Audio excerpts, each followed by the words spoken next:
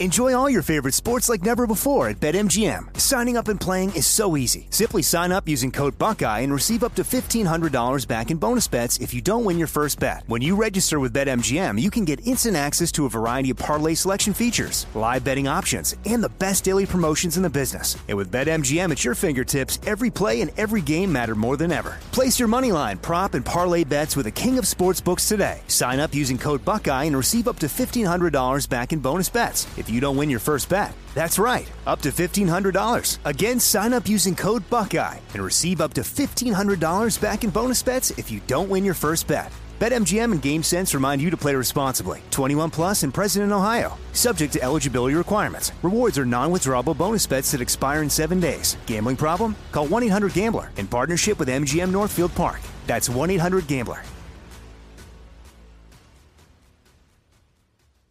What's up, this your boy Lil Duval, and check out my podcast, Conversations with Unc, on the Black Effect Podcast Network. Each and every Tuesday, Conversations with Unc podcast feature casuals and in-depth talk about ebbs and flows of life and the pursuit of happiness. Unlike my work on stage, I tap into a more serious and sensitive side to give life advice and simply offer words of encouragement, yet remind folks to never forget to laugh. Every Tuesday, listen to Conversation with Unc, hosted by Lil Duval on the Black Effect Podcast Network, iHeartRadio app, or wherever you get your podcasts. Presented by AT&T. Connecting changes everything. Quick programming note at the top of this episode. I completely butchered Steven's name, and I am sorry about that in the intro. And by this time, the intro's all recorded, etc., etc. So I just kept it in there because I only mispronounced it once. But his name is Steven Christian. I know that now, and I apologize profusely to him. But yeah, Steven Christian from Anne Boleyn.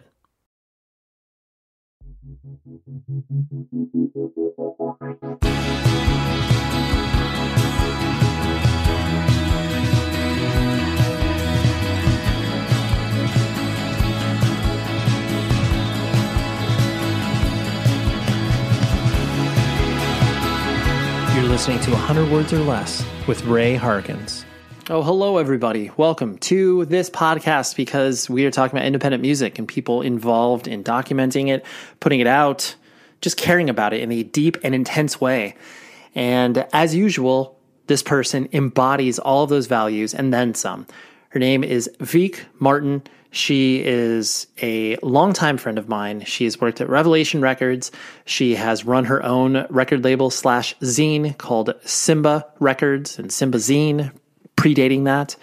And then she currently also works at Pirates Press Records. That's her current gig, whereas like Revelation was her past gig, and she worked there for, oh man, probably the better part of like 15 plus years, if not more.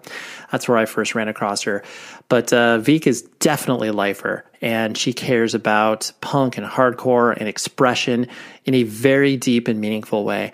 And I've always wanted to have a discussion with her, and we were talking the other, I don't know, a couple months ago, and I was like, how about you do this? Like, come on, let's have fun. And we did. It was a very interesting and revealing conversation because she's been a person that's been very steadfast in my life as far as, you know, supporting my own interests and desires within the music industry, but then also just being a real advocate for bands and a real advocate for a lot of people that are, you know, wanting to learn about the industry and stuff like that. So needless to say, she's a good egg. And I wanted you, the listener, to be able to experience that. So we'll talk to her in a moment. You can do me some favors. First and foremost, you can review the podcast on Apple Podcast or on Spotify. Give it some stars. Give it some likes. Well, likes, maybe. I think that's what you do. Here I am just like spouting off. Like, yeah, go to Facebook and give some likes. I'm just kidding. You can also follow the podcast on YouTube. I will include a link in the show notes, and you can do that because I know a lot of people listen to the podcast on YouTube and they find that valuable because, you know, sometimes people can't just like put in their headphones at work and listen to a podcast on their phone. They have to listen to their computer, you know, maybe a little surreptitiously. So I like to be able to hang out with people at their work in a, you know, non-firewall access scenario. And you can always email the show, 100wordspodcast@gmail.com. I also have to shout out, I went to a show last night. As I'm recording this, I just saw Change play, who, if you're not familiar with, a past guest of the show, Aram, who played in Betrayed and played in Champion. He sings for Change, and I love the band. And I got to see my friend Chris, who plays guitar in the band, and it was great for us old heads, us people that are over 40 years old and still care about punk and hardcore. It was a nice injection of life, so to speak. And it was at Program in Fullerton, California. And those of you that live in the Southern California area and have ever visited Program know how special that place is. I love going to shows there, and it's such a great vibe. So yes, shout out to good shows, right? We all want to go to good shows. I also have to admit to all of you, I've been going through a lot of work turmoil as of late, so my head's been all over the place, but just looking at the podcast and how meaningful it is to you guys on a week-to-week basis, it's not lost on me. And I really appreciate the steadfastness, if that's not even really a word, that you guys consume the podcast. And I really, really do genuinely appreciate that. So here is my discussion with Vik, and enjoy.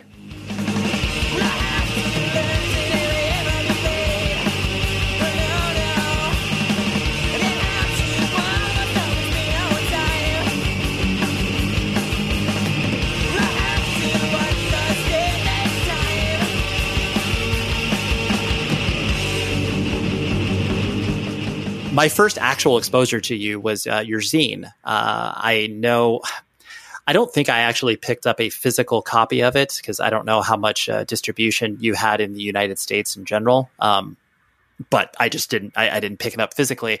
But I remember seeing kind human beings that either just uploaded scans or not screenshots because that didn't exist at that time. But I was always, and I know that a lot of people speak about this in regards to you, was obviously how forthcoming you were about, like everything. And you clearly gave people a lot of insight to who you were as a person. Mm-hmm. And I'm going to guess that is obviously, what I know you to be as a person. But was there any sort of hesitation as you started to throw yourself out there in the printed word and to be like, well, I'm a little nervous about this, but I still want to do it. What was the thought process as you started to, put pen to paper? So when I started doing the zine, it was, way more of the traditional interviews, articles, that kind of thing. And then I think it was 93. I read many, many zines written by Riot Girls. And that completely changed my perspective on zines. And what I got out of that was so much more than what I got out of reading people being interviewed. And there was a lot of Riot Girl zines about trauma, about sexual assault, about loss, about grief, about abuse. And I think I always just felt like what I was sharing was, for the most part, nowhere near as traumatic as what those women or girls, as they might have been then. They might have been freaking 17 years old. And at the time that felt like women, but looking back, they were children. Right. Nowhere near as brave as what they were doing. So I didn't really think about it that much. I'm also just a big believer in, the singer, there's a British band called One Night Stand in South Dakota. And he has a lyric that says, "Real writers eat their young." And it's just, the concept that if it's happened to you, you have ownership over it. If somebody doesn't like what you say about them, tough shit. They should have behaved better, or they can do their own art. They can write or sing or do what they want to put their perspective forward. I never really hesitated about it. And the only time I really ever got in serious trouble from it was actually from my father, when I shared a lot of writings about my mother's death. He's the only person who ever objected. And I told him it was my art and he didn't have the right to censor it. Right. And he basically accepted that. So yeah, that would be a long-winded answer, I guess. No, that's exactly why podcasts exist. But I think that there is that. No, and I mean, the same thought process goes through people when they are writing, biography, anything nonfiction related. When you're bringing people into the discussion, even if it is just yourself, there's always that shrapnel of your own opinion and perspective can trigger, can matriculate out, and others are affected because of that. But I think that what you're talking about, of the only person that actually gave you feedback was, a member of your family, as opposed to, other people that felt that they couldn't reckon with your writing, because it's like, oh my gosh, like she's talking about her period. Like, that's crazy. Like I don't know how to deal with that. I mean, I feel like social change comes from people being honest about real life, whether it's talking about sex or periods or politics or relationships or death. I think that real emotional connection is the most important thing in the world. And whether that's through music or writing or art or conversation, that's what makes us feel connected on the planet. And I got so much positive feedback when I did the zine, of people writing and meeting and connecting with me. The positive far outweighed the negative. And to be told that, I changed things for people and changed people's perspectives, that's kind of what you hope for as a political writer. And to me, the personal was always the political, because it was a political statement just discussing it in the first place, because women aren't meant to talk about that stuff. Or right. No one's meant to talk about that stuff. Right. So, yeah. Yeah. No, I think that that's why I know when I first started to literally physically purchase zines, I was like 15 or 16, just to be given a portal into not only people's opinions of bands and interviews and all those things, but I always found myself attracted to when people injected their personality into it, whether I agreed or disagreed with them. I think that understanding made it so much more real for me personally. And I know, like you said, many other people who actually were like, oh, I love this person now because I see more of who they are.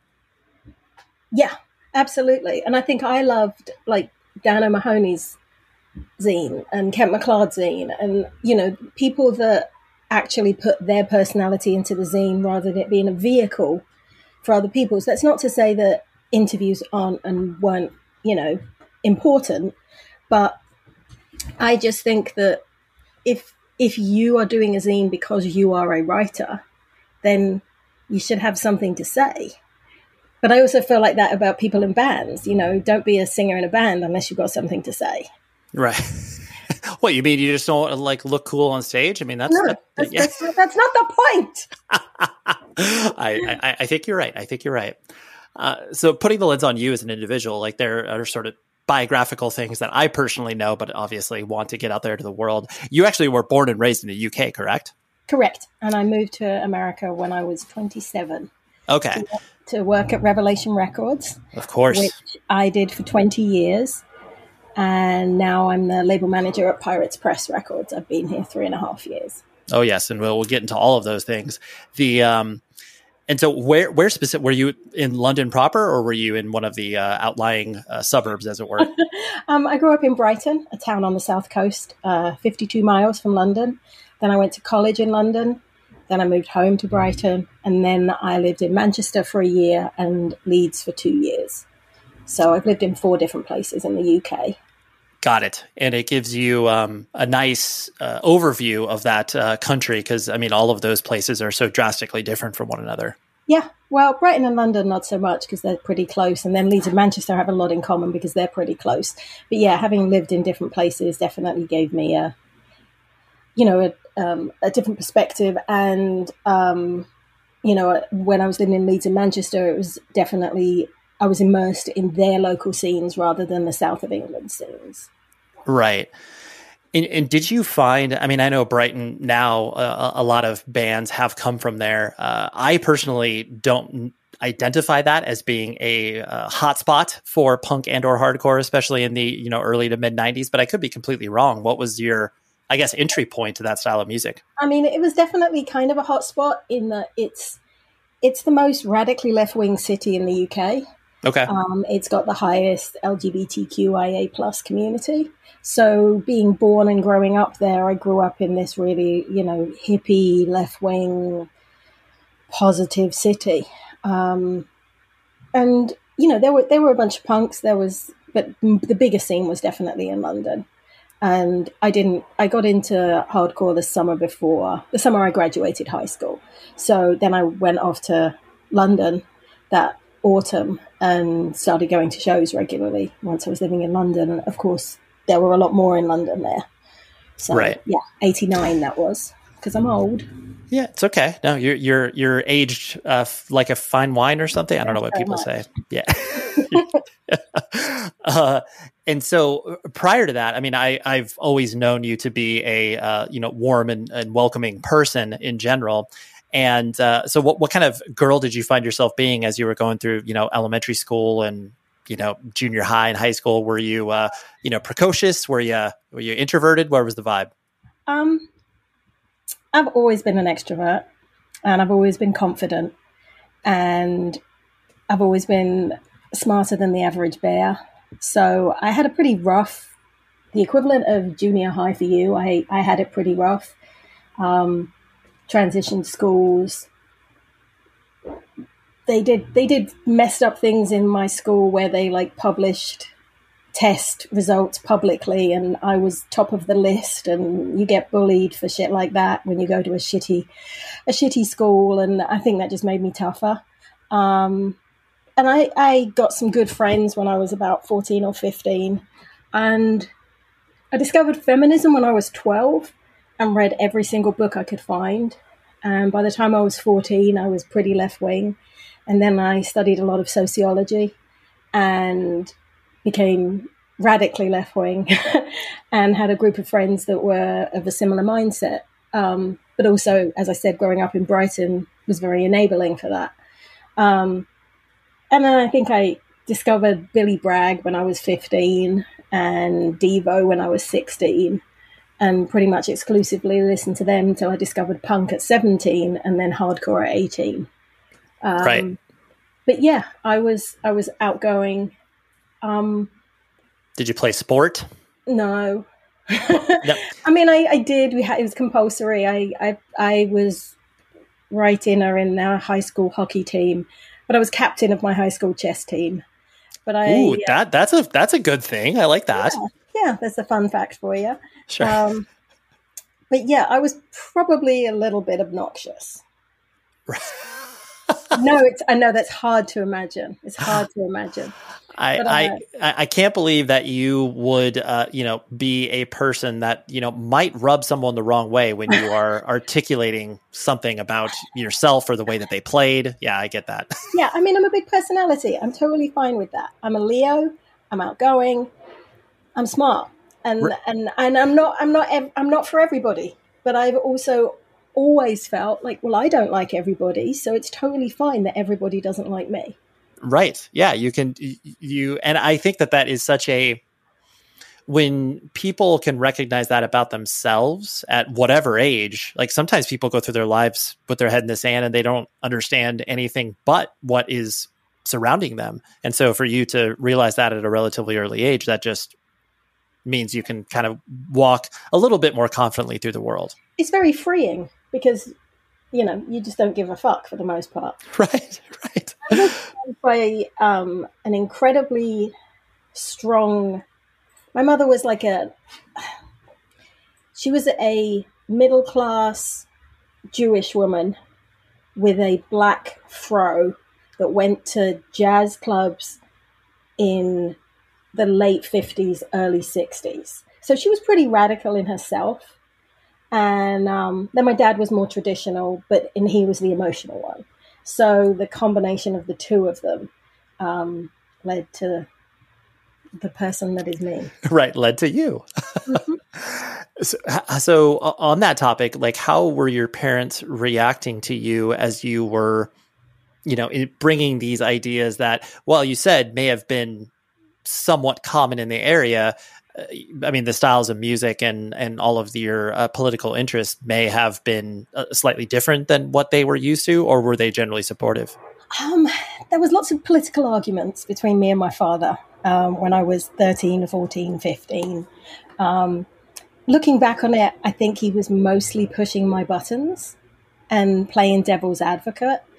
They definitely, my mother was pro-choice. My mother believed in everything that one would hope that your parents would believe in, but they were never actually really tested on that in terms of racism, homophobia, all of the things that I would like to think that they were quite progressive on in the 80s.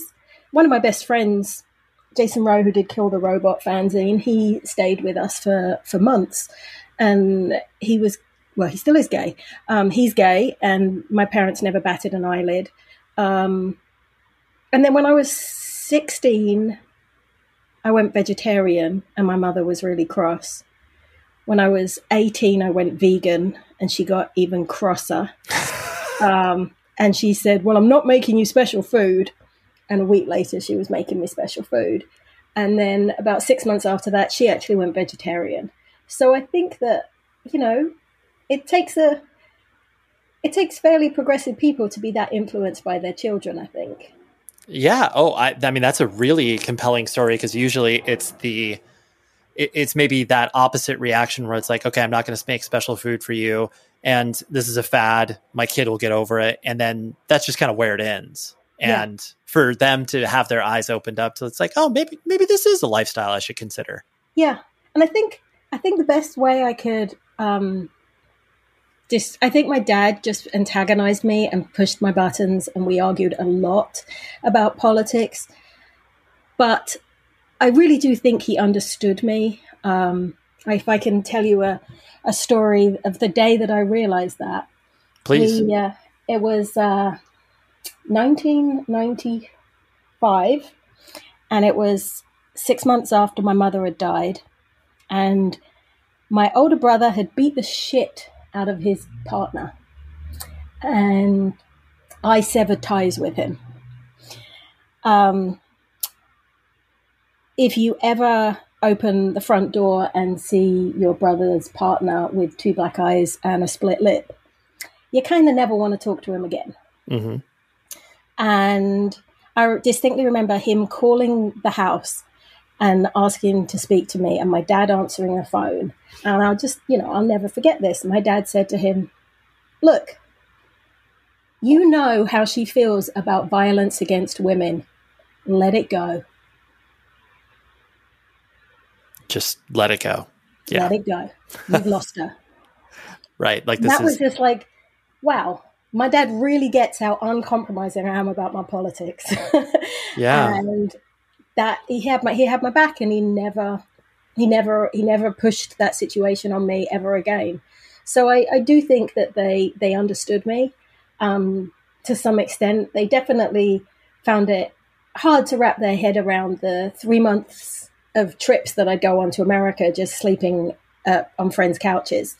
They seemed to understand that there was always a house full of hardcore kids eating and drinking at my house. And they kind of understood that there would be like 10, 15, 20 letters arriving through our mailbox every week in relation to the zine. But I don't think they ever really understood it, because I think it's probably quite hard to understand a youth culture from a parent perspective, right? Especially an alternative one. Yo, Rockabilly is the place where you can buy all your officially licensed merch from bands. They ship it to you lickety-split. I don't care what you're into, whether it's Black Sabbath, the Beatles, Grateful Dead, Bring Me the Horizon, or if you just want to like shop by genre, you're like, show me all the metal bands you got. Show me all the punk bands you got. It is a very fun website to poke around on, but use this promo code. This is very important. 100 words or less gets you 10% off your entire order. And then plus it tells you or them, that's what I meant to say, them, the company, and you, the listener, are able to benefit from it. Everybody works in that whole marketing loop that we're talking about here. But no joke, they have everything that you could possibly shake a stick at. They ship it from the Midwest. And like I said, it's all officially licensed stuff. So bands get paid. None of this bootleg material that you see existing on Instagram and other social media platforms.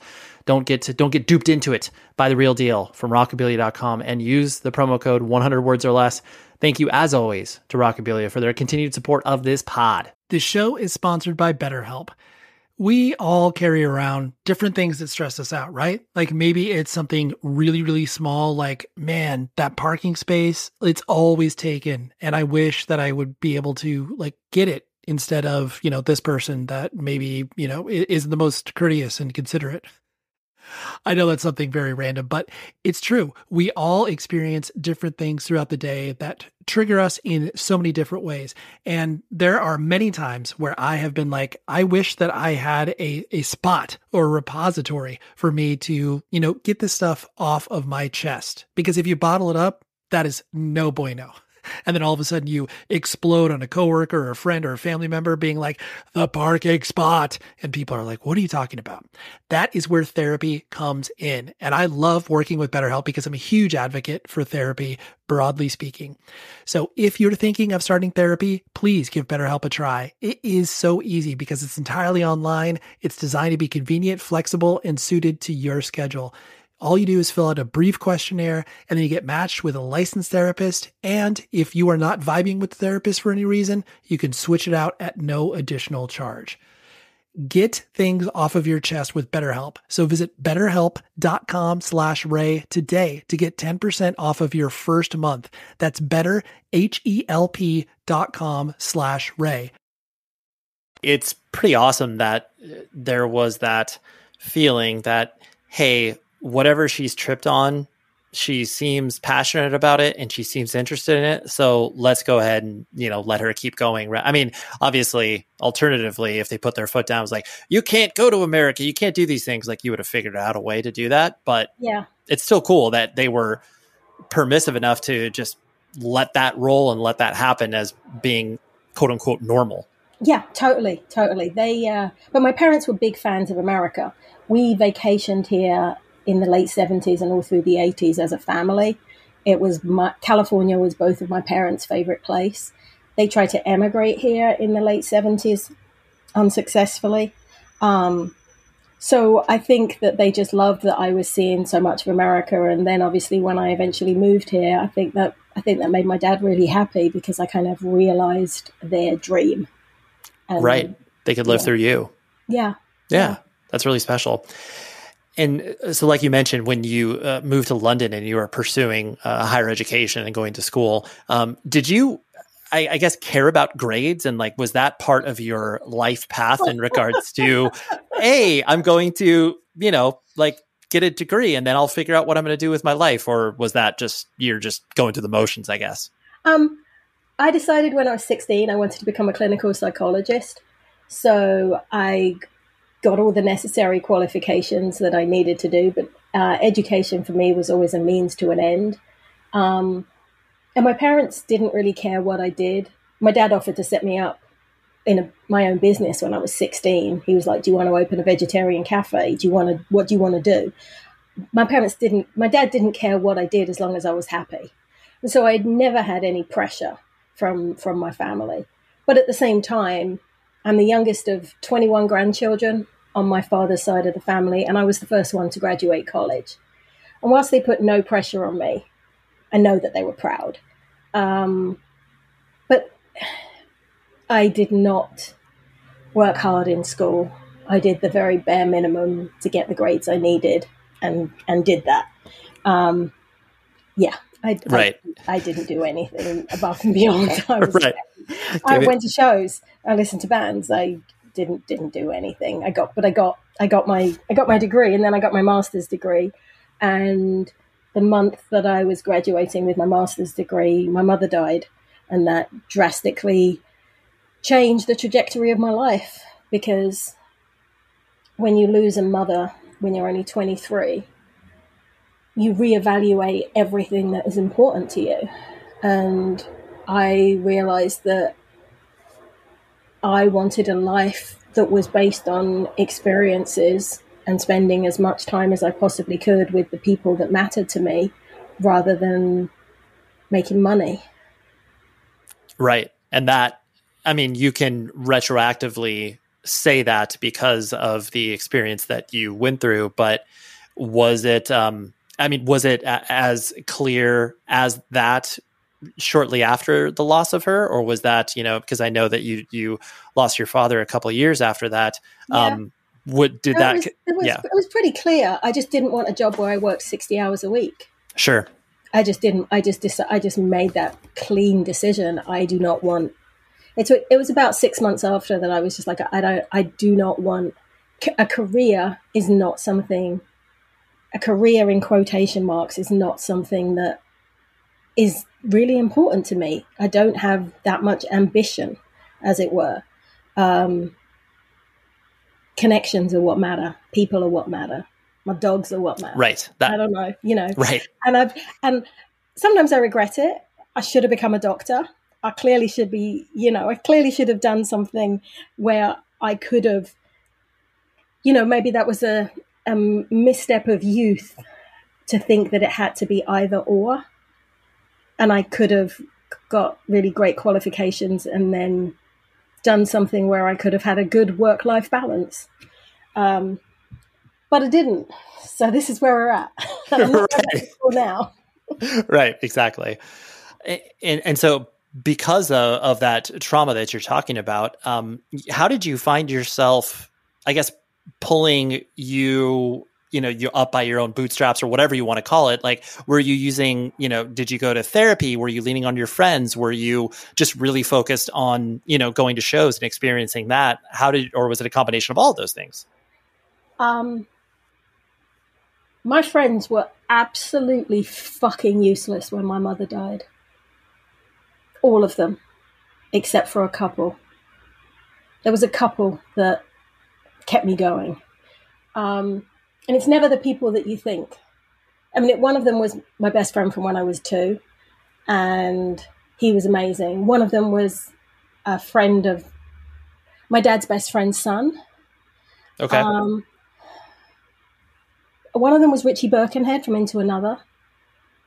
But my closest friends were all terrible. My boyfriend at the time did not even offer to come to the funeral. Oh, that's rough. Yeah. My best friend, when I called and told her, she said, I'm at work, I'll call you back when I get off. And I didn't hear from her for 4 months. So I spent the next, I feel like I spent the next 3 years finding people that I could depend upon and developing those relationships. And when my father died, I had the most amazing support that anybody could ever want. I had so many amazing friends that did everything that I needed, and they were sponges for my grief. They got on trains and came 5 hours and knocked on my door and said, I know you don't want to talk to me, but I'm going to make sure you eat for the next 3 days. They just did everything that I needed. And I got through it. I got through my dad's suicide because I had these wonderful friends. But it was a slow recovery from my mum's death. And I think moving really helped. That's when I moved from Brighton to Manchester. Mm-hmm. And we all figure out when we go through serious grief, whether it's a divorce, whether it's a loss, whatever kind of trauma it is, I think we all figure out, how do we cope with this? How do I navigate this the best way that I can? And for me, it was developing new relationships with people that actually had depth and maybe more understanding of loss than the people that were previously in my life themselves. But I definitely learned how I cope with grief, and I definitely learned how to rebuild myself. And sadly, I had to redo that when I lost my dad and when I've gone through really, really traumatic breakups. Mm-hmm. And when, I've lost a dog or a cat to lesser extents, but there's still grief. But when you've gone through the sudden death of your mother that was also your best friend when you're 23, everything else you can cope with in life. And that's it's a very hard lesson to learn, but it's also one that makes you feel like an incredibly strong person, that nothing life throws at you can knock you down. Does that make sense? Absolutely. Well, especially because when you were able to have those two vastly different experiences of the support systems, and then on top of that, just being able to find that solace, it's just incredible to have those two experiences where you're like, okay, this is who I know I can trust, and put those feelings towards that. It's incredible. And I'm guessing too, that because of your interest in psychology, I can't help but tie that to the fact that clearly that plays into the expressiveness of the independent music scene, where especially a lot of the bands, so I know you do wear their hearts on their sleeves and are speaking about whether it's their emotions or personal experiences.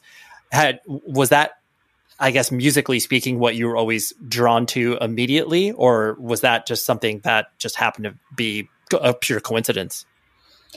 It's what I was drawn to. I mean, I definitely,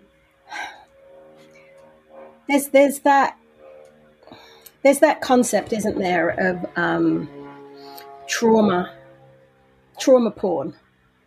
Yeah. Of watching other people's suffering is something that, it's like a car crash. You can't look away from it. And I don't feel like I have that in a kind of indiscriminate fashion, but I do love the intensity of the trauma. I mean, I definitely feel like it's something that it's the pinnacle of intensity of emotions, whether it's, whether we want it to be or not. And in the same way, I love extreme happiness, and I want somebody to tell me what's the happiest moment of your life, as well as what's the worst moment of your life. So I don't feel like I'm just drawn to awful things. I'm a pretty intense person, and I want to grab everything from life and all of it, its highest peaks and its deepest troughs, I guess. If that means that, I think that it's probably easier in art to talk about the deepest troughs in a lot of ways, to sing or play music or express. I think it's incredibly difficult to write a love song about how happy you are and it not be cheesy. But I think it's incredibly, most people will, there's very few that really touch you and you're like, I get that. But so many people can put their pain and suffering into music and it's immediately palpable. Yep, for sure. It's especially when you're talking about these universal things that everybody questions and goes through. Those are the ones where it's yes, it's easy to articulate it, but if you're articulating it, effectively, where I'm just I don't even need to really hear music behind this, and I feel what you're feeling. Yeah, and then the real artists are the ones that you don't even need to have the words on top of the music. I feel it just from your fucking guitar, Yep. And it's not even about something that I relate to. One of my favorite bands in the last few years has been Off With Their Heads. And Ryan sings about mental health, addiction, depression, suicide, none of which really affect me. But it's that intensity that just pulls me back to listen to them over and over again, because it's passionate and it's raw, and that to me is the best of art. Yeah. Oh, absolutely. I agree. And I guess part of that, did you ever feel compelled to play in a band? I know that you've clearly I took some talked guitar lessons once. Okay. Yeah.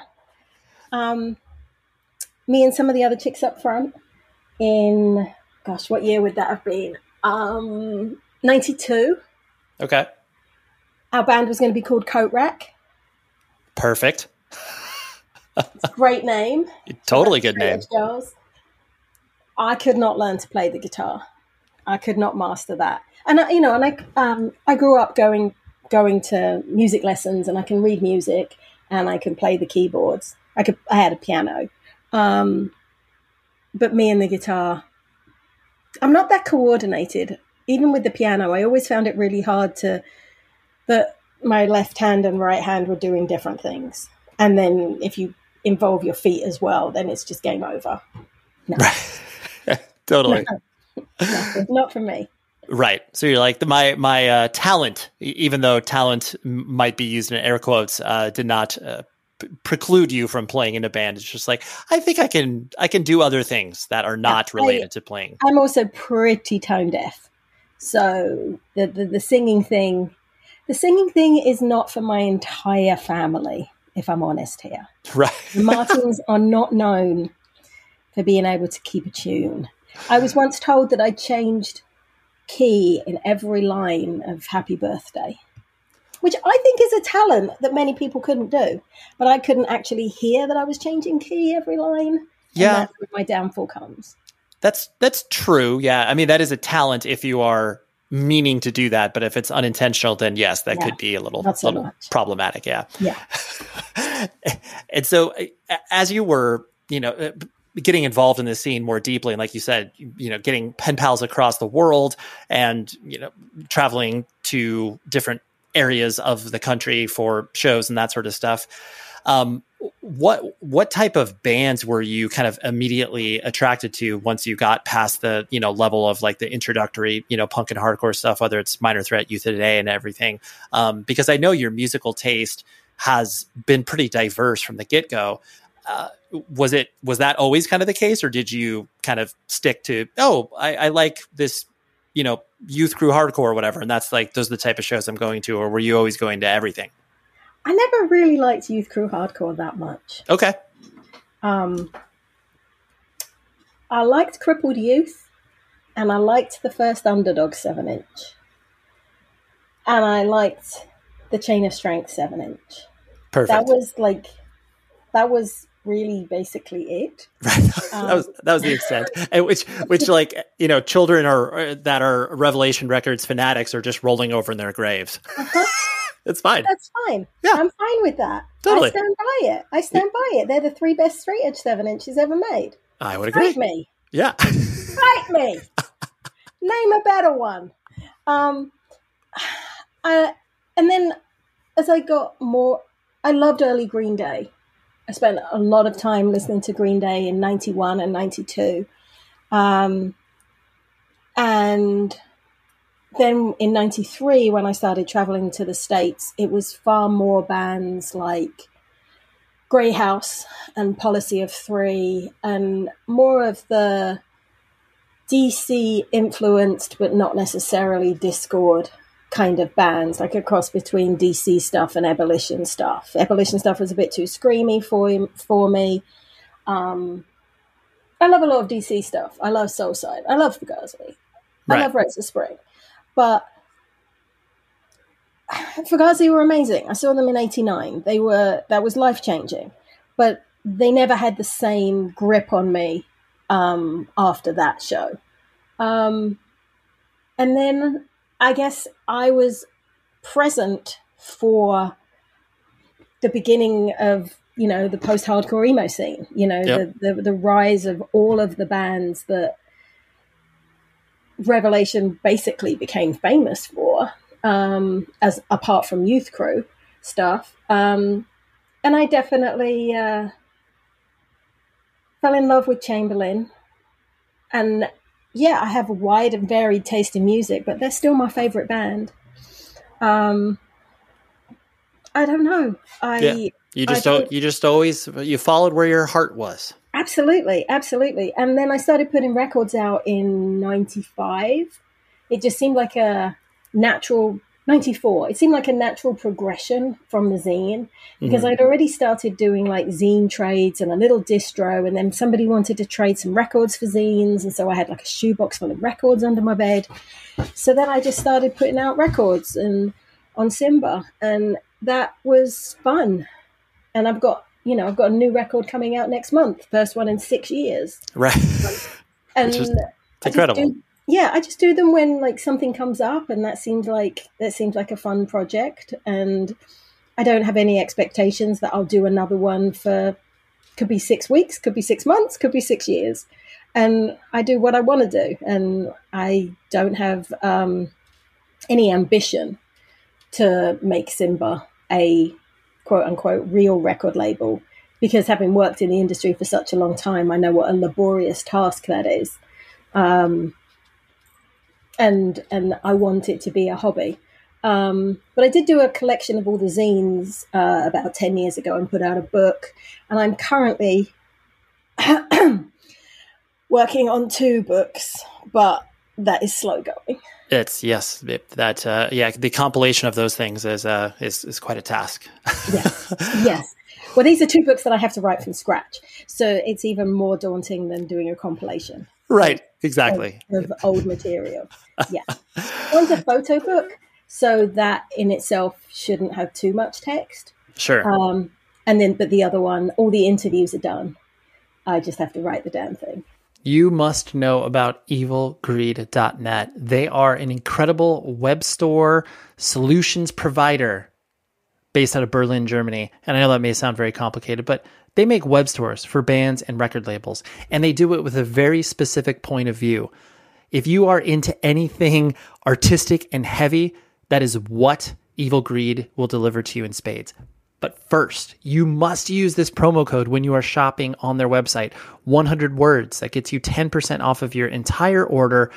And I think you will absolutely love their roster. They have amazing web stores from labels like Closed Casket Activities, Flat Spot Records, The Flesner, Profound Lore, Pure Noise. They have a lot of stuff going on there. And on top of it, they have artist stores like Botch, Death Heaven, Emma Ruth Rundle. So many amazing things they have going on there. And like I said, they have a very specific point of view. They're not welcoming every band and every record label in the world.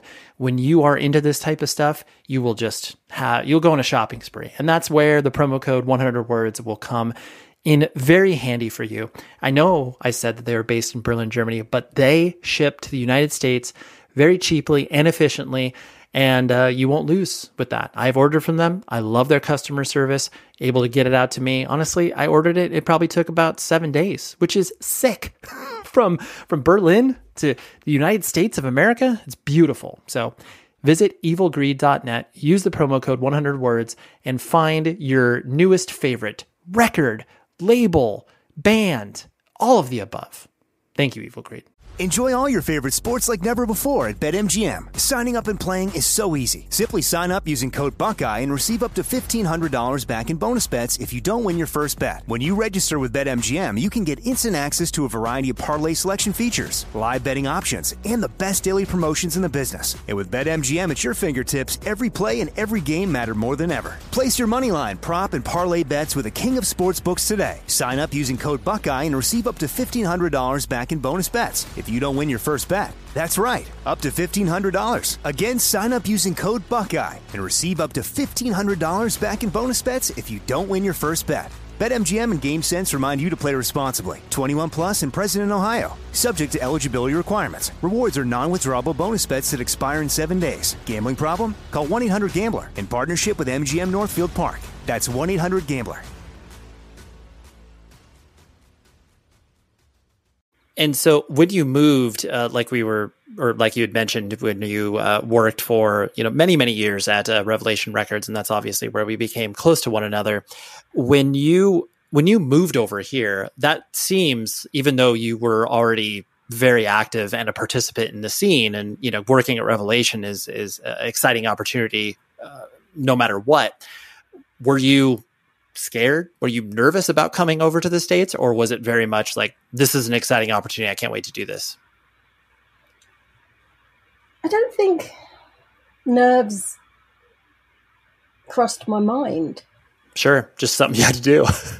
I don't think I even, like, I've never had anxiety. I've never been anxious about things. I've never really, the only times I've ever been nervous about something is like taking a driver's test, interview for a visa. Like when you're like, when your destiny is in somebody else's hands.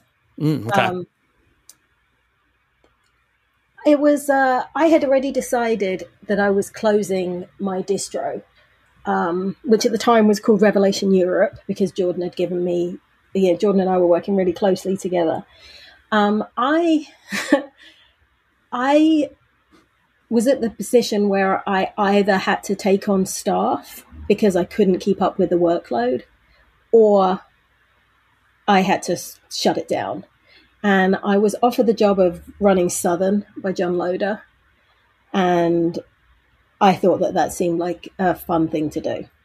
So I had planned to shut it down. And then I came out to visit Jordan to help him with some stuff. And that's when he offered me a job. And we really didn't actually think I was going to get the visa. So it was kind of just like, well, let's roll the dice. But at the time, my boyfriend, Chris, their guitar player from Refused, wanted to go to film school. And we were doing long distance between Sweden and England. And he was going to go, I was going to move to London. He was going to move to London, and he was going to go to film school. But he thought going to film school in LA would be much cooler and better. So he was totally up for it. So I moved in the September, knowing that Chris would be joining me in the January.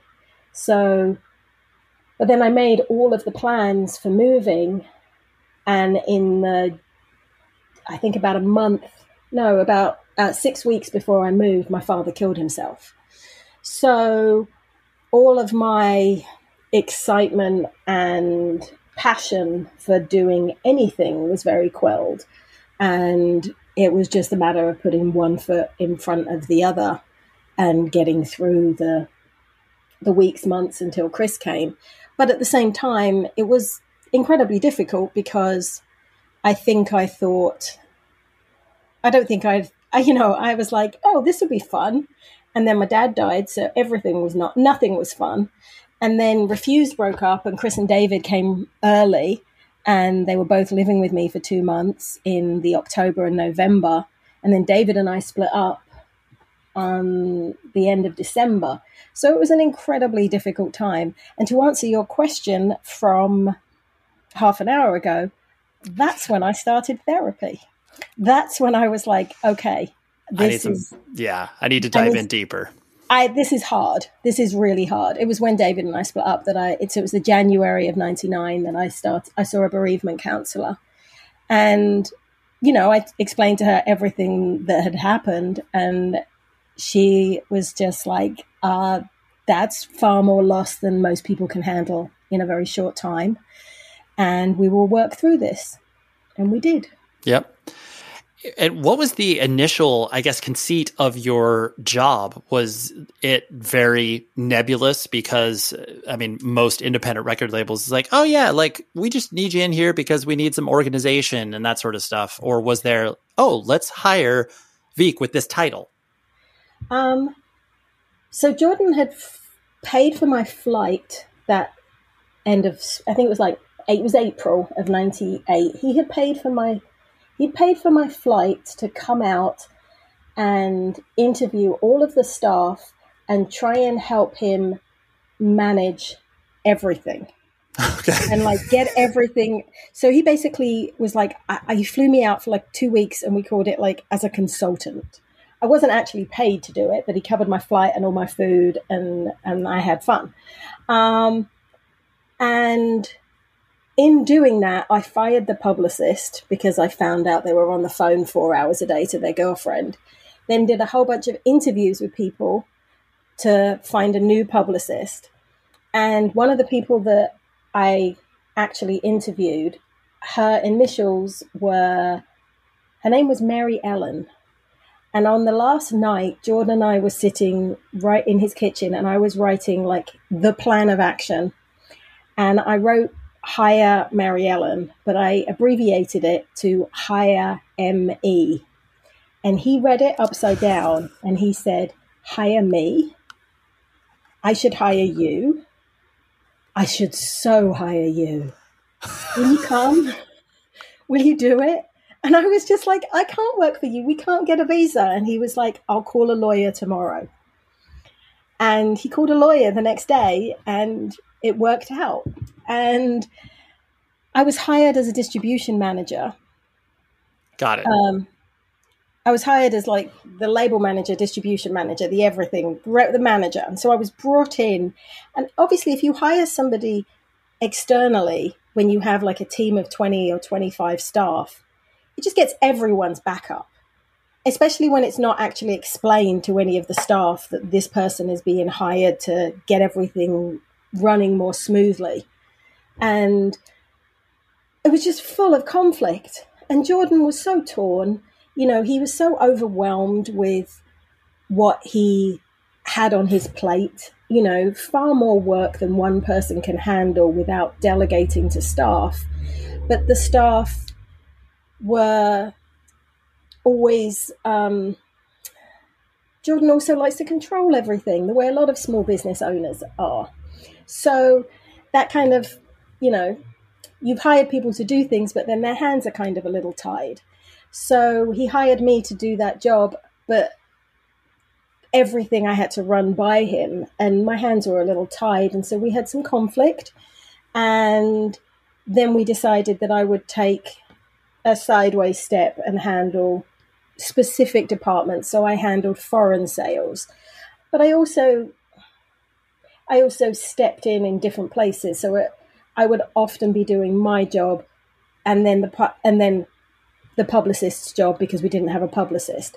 And then I would be doing my job and then US distro sales because we didn't have somebody to handle that. And then over the years, I became the accountant and I wore most hats and I did production.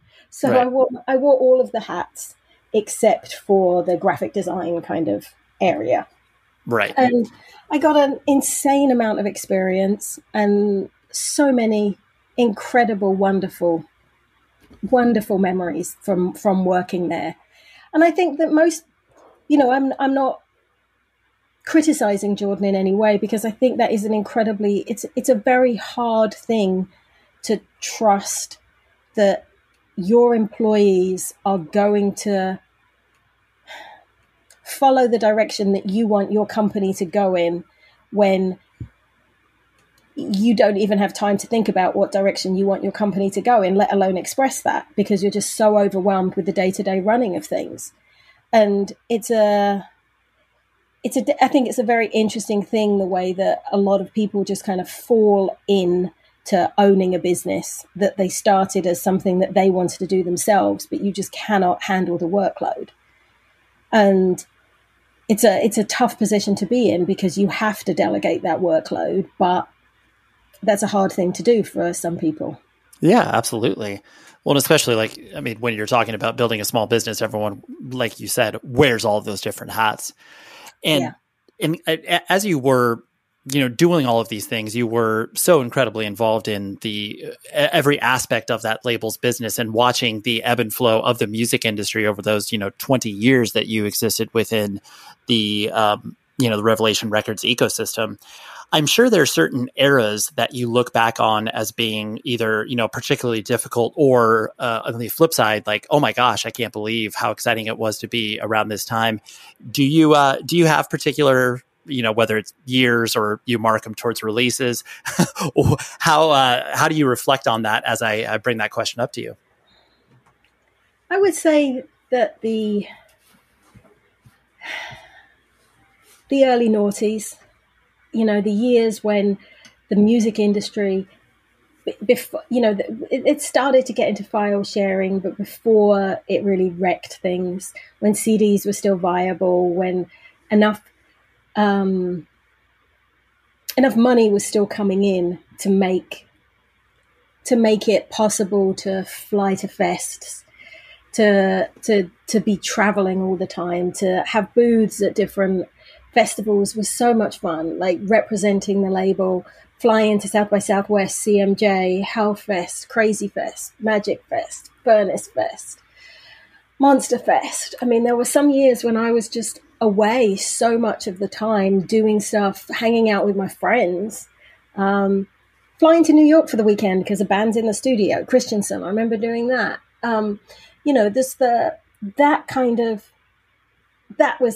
They were glorious years. And I think back of Elliot, Christensen, Since by Man, Curl Up and Dive, and even though they were local, that's the same era to me. They were really, I'm going to have forgotten a couple of bands that will get really upset about that. That's okay. That's okay. Don't pressure me. Yeah. But I also feel like I still have all those friendships. Those were wonderful, wonderful years, but I still talk to people in those bands all the time. And even with, the Elliot reunions that are happening this year, I'm, heavily involved with that, running their Instagram for them for fun, that kind of thing. And I think that there was a time when it got quite tedious, and it got, if you asked me how I felt about my job, I would be like, well, I might as well be selling toilet rolls. It's just catalog numbers that, we stopped putting records out, and we didn't really work with new bands, and things had got kind of grim. There wasn't much budget for things. And then Rev 25 happened. I mean, gosh, that was 10 years ago now. Yep. And that was one of the best years. I put together a book for Jordan when we did Rev 25. It was a little 7-inch hardback book that I had printed on demand, and we only made about 50 of them for all the people that contributed. But I basically contacted all of the people in our bands and a lot of Jordan's friends and asked for a memory of the day you met Jordan, a fun story with Jordan, the day you found out your band was signed into Revelation, all of that kind of stuff. And I put it together. And once I'd collected everybody's contributions, I had to write an introduction to it. And I sat down and wrote it, and then I shared it with Stacey, who didn't work at Revelation anymore, but she had for a long time. And she was proofreading the book. And she read it, and she said that it came across really angry and not happy. And so I reread it again, and then I scratched it and started from the beginning and kind of like delved in deep as to my gratitude at what all of those years at Revelation back then had given me. At that point, I think it was 14 or 15 years. And I think that definitely switched my mindset to truly appreciate everything that Revelation had given me then. And I don't think I've ever really lost that. And I presented the book to Jordan on the last day of the weekend, which we didn't really have huge expectations going into Rev 25, but I will absolutely now say it was one of the best weekends of my entire life and always will be. It was such an emotional weekend, and the bands were so incredible, and there was such just an amazing atmosphere with no egos and no bullshit. And I saw so many friends that I didn't know even were coming, as well as everybody that lived locally. And it was just a truly special weekend. And I presented the book to Jordan on the last day of it, and he hugged the book and said, "I always wanted something like this to exist in the world, and now it does." That's so cool. And gave me the best hug he's ever given me. And then sent me the sweetest email that night of appreciation. And I just look back at that weekend as very representative of all of the I mean, I'm getting emotional just talking about it, of everything that Revelation gave me, because it has given me so many incredible experiences and so many of my closest friends, and led me on the path that now, where I work at Pirates Press Records, I wouldn't be here if I hadn't worked at Revelation. And I wouldn't have the life I have now with all the people I have in my life now if it hadn't been for that path that I took. Oh, for sure. Yeah, no, it's beautiful. I really appreciate the description of that, because I think it, for any challenges that people run through in their creative pursuits, there's always that element that gets lost to it, where you don't realize either the people that you're working closely alongside with, like all of the positive aspects that you put out there, but you don't really see it unless it gets reflected back on you with that, like you said, that hug, that appreciation email. It's like, that's the stuff where you're like, oh, so that's why I've been doing it. I sometimes lose that in the day-to-day, grind of emails or whatever. Yeah. I mean, I think it is a thankless job working at a record label. Yep. In general, if the record does well, it's because the band wrote a great record. If the record does badly, it's because the record label didn't do their job. Right. It's your fault. Right. Yeah. It's either my fault or not my glory. Yep. It's rarely because I did a kick-ass job. And I figured that out very early on. But I also think that, music changed my life so much, and it changes people's lives every single day. And the only way that music can reach people, whether it's finding it in a store, getting it delivered through their letterbox, downloading it, watching it on YouTube, seeing it on Instagram, the only way that they can get that is if there are people working at labels supporting those bands, getting that music out there, and those bands being able to continue to do their creating because they are getting compensated for it. Yep, exactly. It's and that actually leads nicely into a question I was going to ask you about navigating the business side of things, because clearly you had to do that even when you were, doing your zine, just being able to I just want to cover costs. And then, maybe I can pay for, a few records on top of that.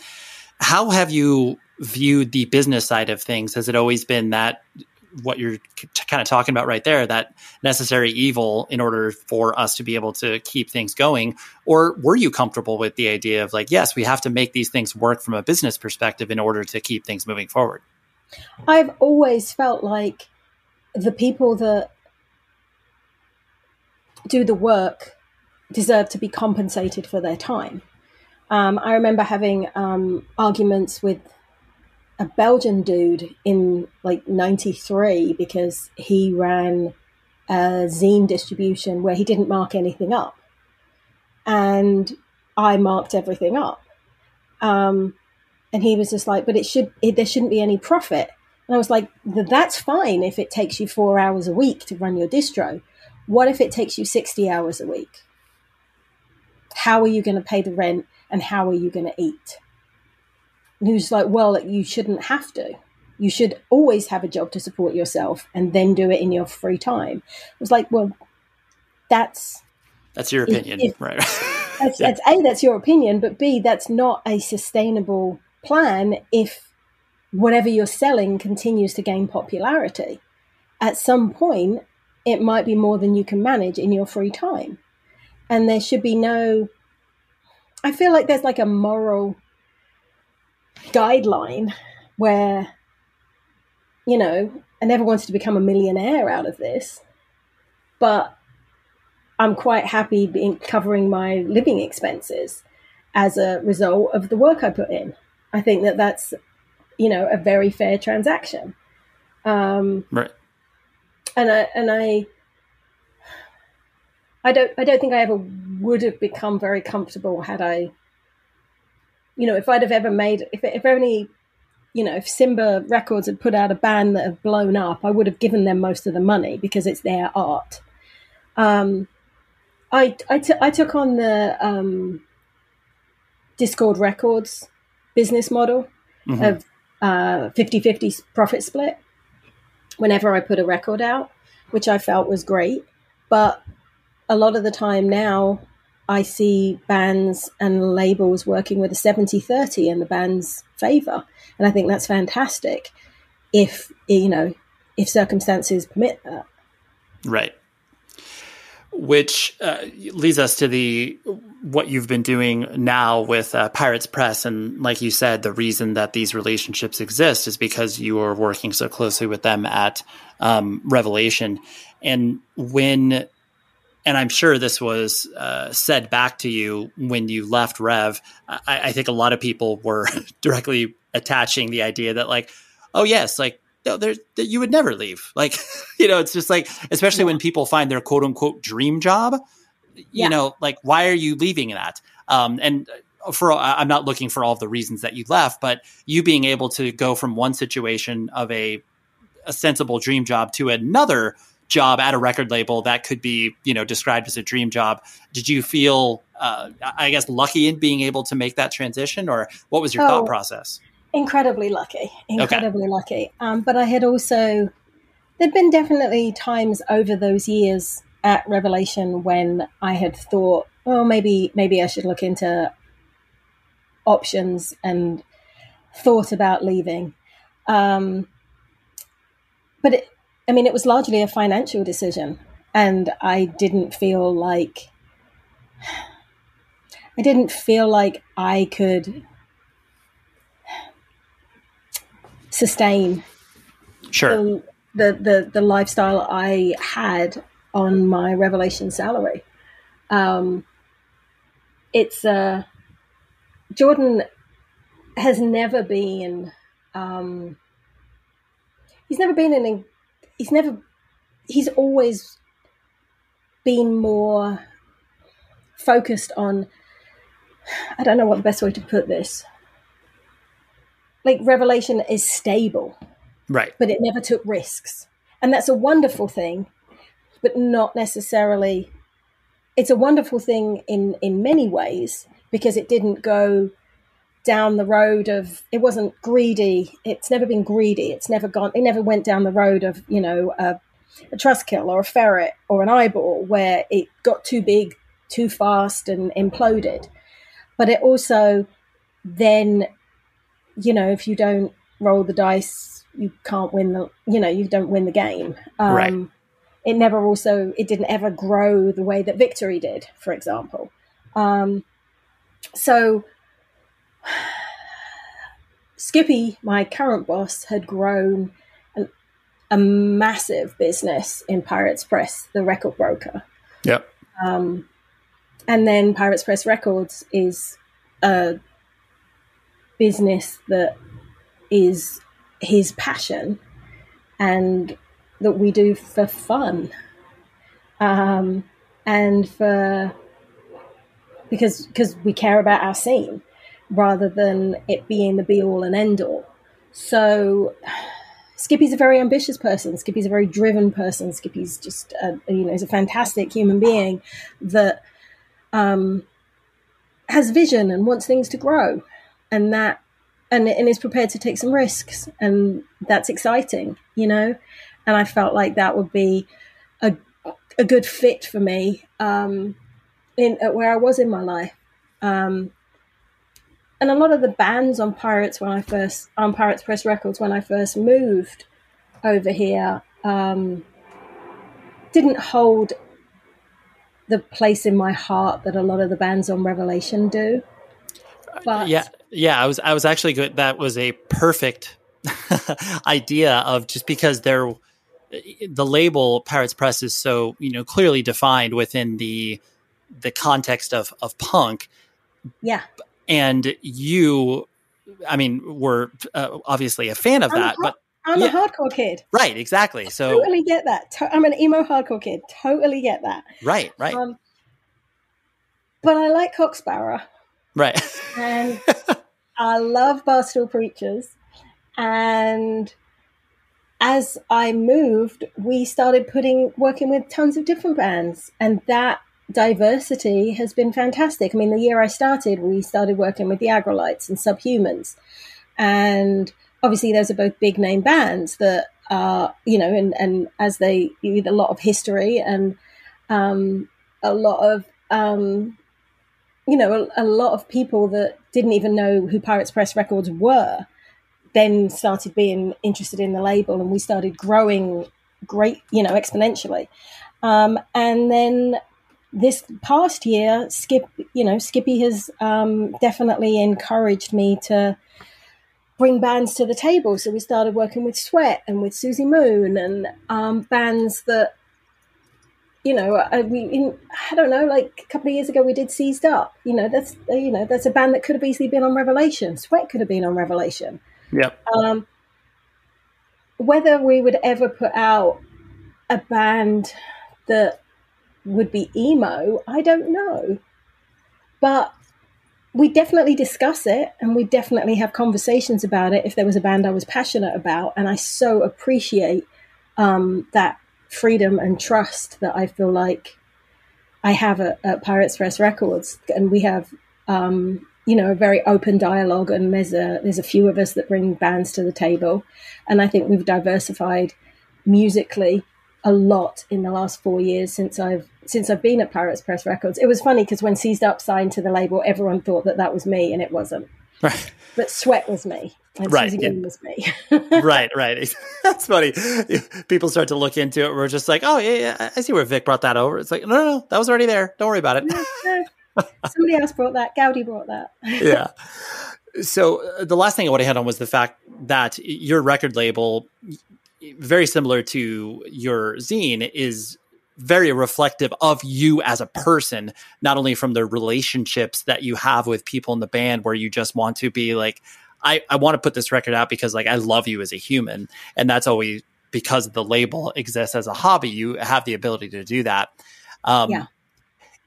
Is that always just like the number one with a bullet sort of North Star for you? Or have there been times where you have entertained the idea of not even saying taking it more seriously, where you could, grow the label or whatever, but just being like, oh, well, maybe I can, put out this record that is a little bit, more expensive because it might get, more recognition here, but I'm not going to, quit my full-time job for this. Let's be clear.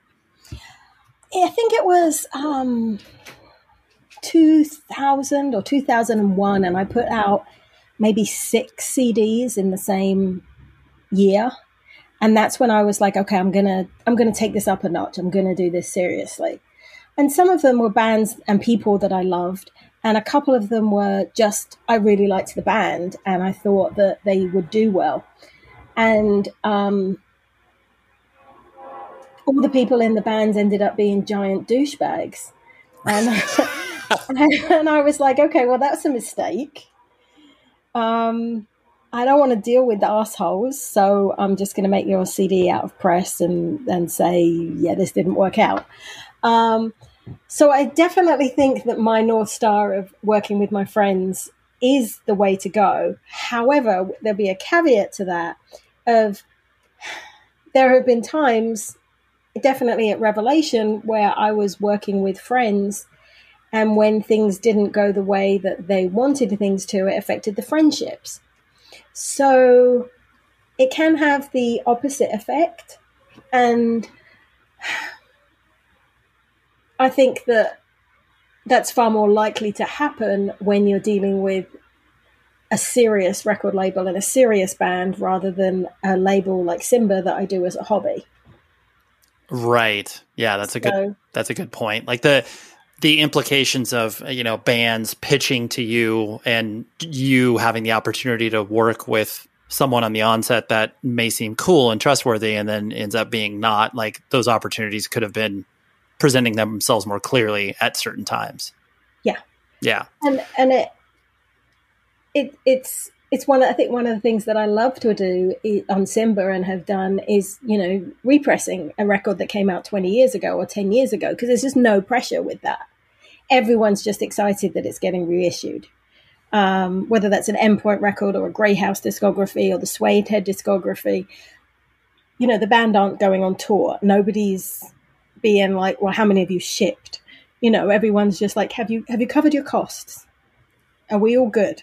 Right. And it's so mellow and so pleasant. So that's, often the reason that I tend to stick to those kind of releases for Simba. Yeah, which is great because I mean, it leans into who you are as a person and just making sure that I just want this thing to be in print for people to potentially consume no matter when they are dipping into the scene. So yeah, it's cool. Yeah. And when I did the interviews with the zine, I only ever interviewed people that I was interested in having conversations with or where I loved the band. It never once crossed my mind to interview somebody in a bigger band so that I would sell more copies of the zine. That was incongruous with my thought process. Totally. Yeah. That seems like an insane thought process. Like, oh man, I'll sell a few more issues. It's like, what? Really? No, I don't think so. I mean, it's weird now whenever, like when I started at Pirates Press Record, there was like an article about us switching digital distribution and me starting at Pirates in Billboard. And I was just like, that's really weird. And I think when the Spitboy discography came out, I did liner notes with Billy Joe from Green Day, and people put my name and his name in the same sentence in like Rolling Stone and places like that. And I've just never, fame and fortune have never been why I do this. You know, it's always just been about self-expression and passion. So that I don't really think too much about it. I just go with my gut. Yep, for sure. And that's I think that's why people gravitate and are able to still, you know, you as a musical entity of releasing stuff, like that's why you can still exist, where it's like, oh, if this, okay, well, you know, if Simba's putting this out, like I need to pay attention. It doesn't need to be, you know, 40,000 people. It just needs to be 1,000 people that care about this. And that's all I want to reach. Yeah. Yeah. Thanks. Which is, it's just great. I mean, I think that in a lot of ways, that's what a record label always was when it was done by one person and that person handled all the A&R. It was like, they were tastemakers, you know, do you like this person's taste in music? Well, then you'll probably like all of the records that person is putting out, no matter how diverse they are. Yep. But that's an incredibly difficult thing to maintain, especially as people age and maybe don't go to as many shows and maybe aren't as involved in the scene because of the different, you know, life choices. And it's a youth culture. It's a hard thing for somebody to have a business that's a label and them be solely responsible for choosing the artists. I think that's, you know, I mean, is it hard to do in your 40s? Sure. Is it hard to do in your 60s to know what music teenagers would like? I think that's probably really hard. Yeah, that's becoming increasingly difficult, that's for sure. Yeah. Well, Vic, thank you so much. I really appreciate your time, and I appreciate you being as open as I knew you would be. So thank you for doing this. Thank you for doing this. I had a lot of fun. Oh boy, hopefully you got some info and intel on how you can, just exist in the music business if that's something that you are interested in pursuing.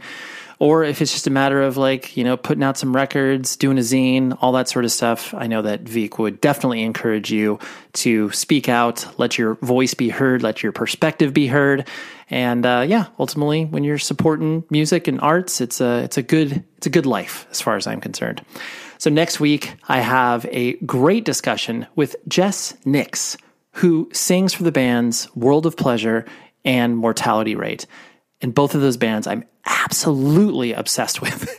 And I fell in love with them probably the past year and a half or so. I know they've existed for a little bit longer, but I dove into both the bands and I was like, man, I got to have Jess on here. So punished her over Instagram. She was like, I don't really do interviews, like a podcast. I don't know. I'm a little uncomfortable with. I've only done like one or two. And so we were able to do it. And it was a really fun discussion. So that's what I have next week. Jess from World of Pleasure and Mortality Rate. So until then, please be safe, everybody.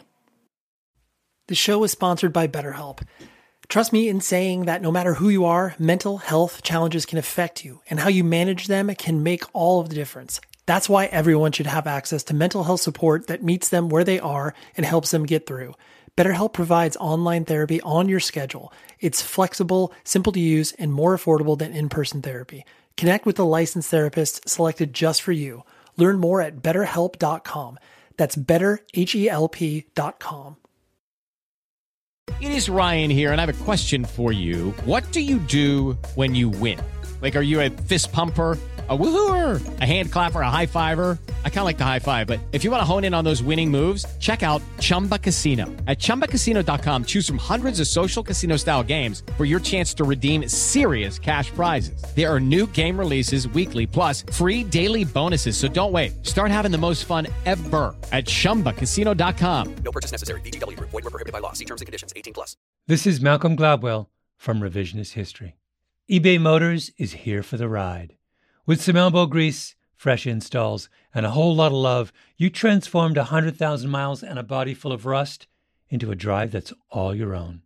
Brake kits, LED headlights, whatever you need, eBay Motors has it. And with eBay Guaranteed Fit, it's guaranteed to fit your ride the first time, every time, or your money back. Plus, at these prices, you're burning rubber, not cash. Keep your ride or die alive at ebaymotors.com.